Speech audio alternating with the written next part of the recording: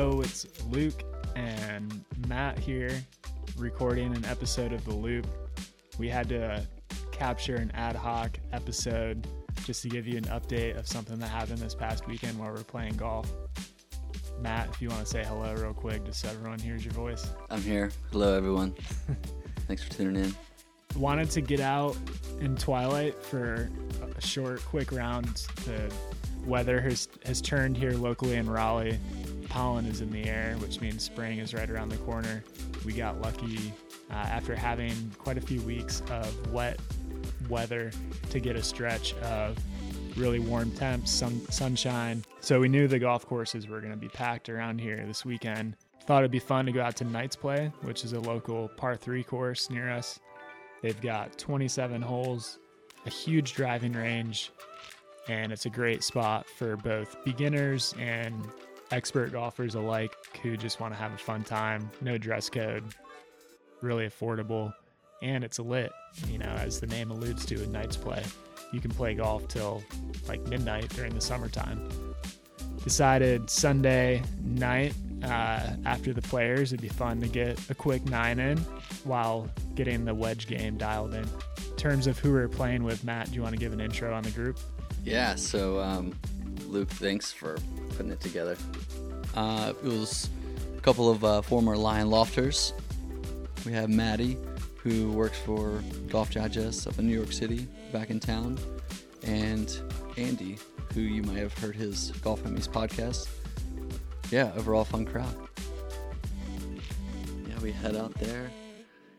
5:45 to get there. Place is packed. Holy crap. And I hadn't played at Knights Play. It's probably been 2 or 3 years since I played with you last. We played in that fivesome, which is a shame because I was thinking about it. I was like, this place is so money. Dial in your wedge game. You got tricky shots. It's lit up, so spend more summer nights out there. That's what I intend to do. Thanks for reintroducing it to my lineup. Yeah, and right off the bat, things got really weird. Second hole, if you can picture this flag about 150 yards away into this green that slopes. There's a lot of undulations on these greens out there.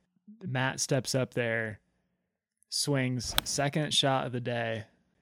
At the end of, the shot, when it's supposed to hit the ground, we just hear this giant clank. It was nuts. It's tracking through the hole, trying to follow. It's getting dark. The lights aren't on yet. I was like, okay, that looks pretty good. And then the ball disappears, and you hear the clank, and then you don't see any spray or debris. And so we all kind of look at each other like, did that go in? That's incredible. Oh, I don't know. How are you not sprinting up to just check that?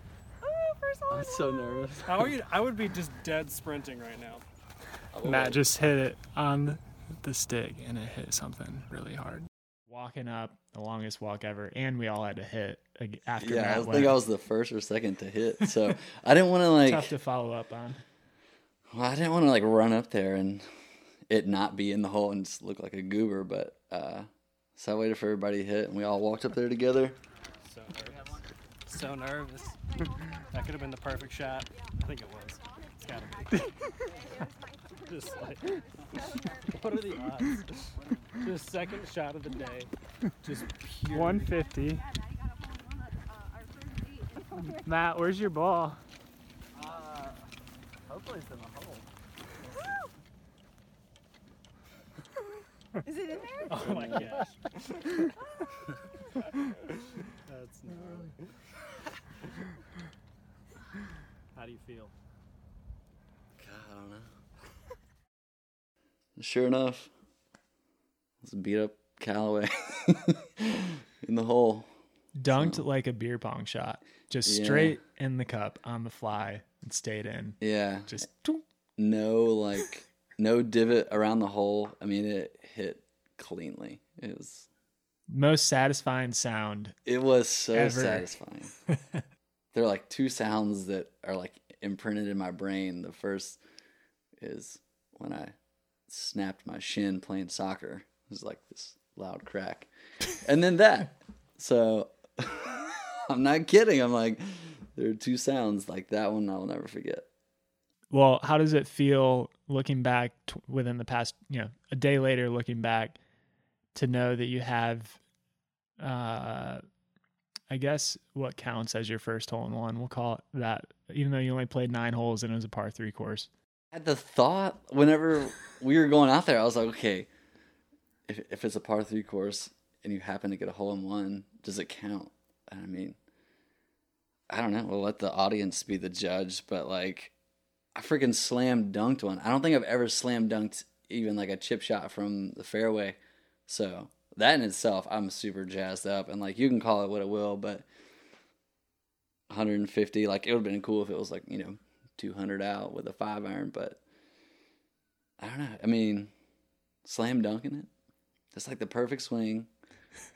Not to say it maybe perfect not the perfect looking, swing, but right? Like all the elements come together in one to like create this harmony of a shot, and you're like, wow.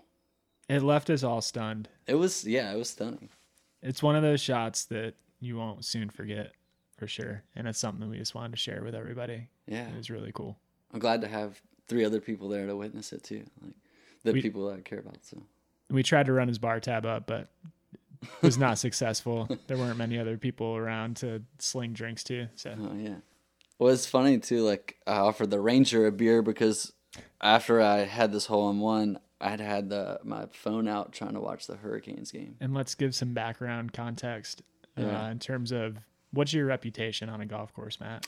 Oh, losing things, head covers falling off, towels, misplacing things. And when we're talking about a reputation of losing things, it is guaranteed at least once around he will lose something. At least once around. Misplaced. Let's just clarify.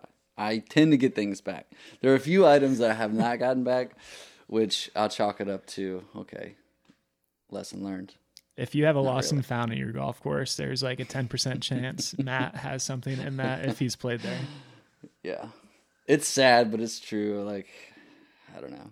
I accept it now. And Luke has definitely helped me out picking things up. But anyways, I left my phone on the ground. And so I was like, oh, shoot, I want to text so-and-so and let him know this just happened. I was like, well, I can't because I don't have my phone. The next couple of holes were stressful. We were trying to get his phone back at this very busy golf course. So. But it wouldn't be, like I said, a true round with Matt without having to find something that he left behind. And in this case, it was justified. He had a hole in one. I'm sure everyone would be pretty scrambled at that point. Any final words about what it feels like to now be in the hole in one club? I hope everyone gets to experience that at some point.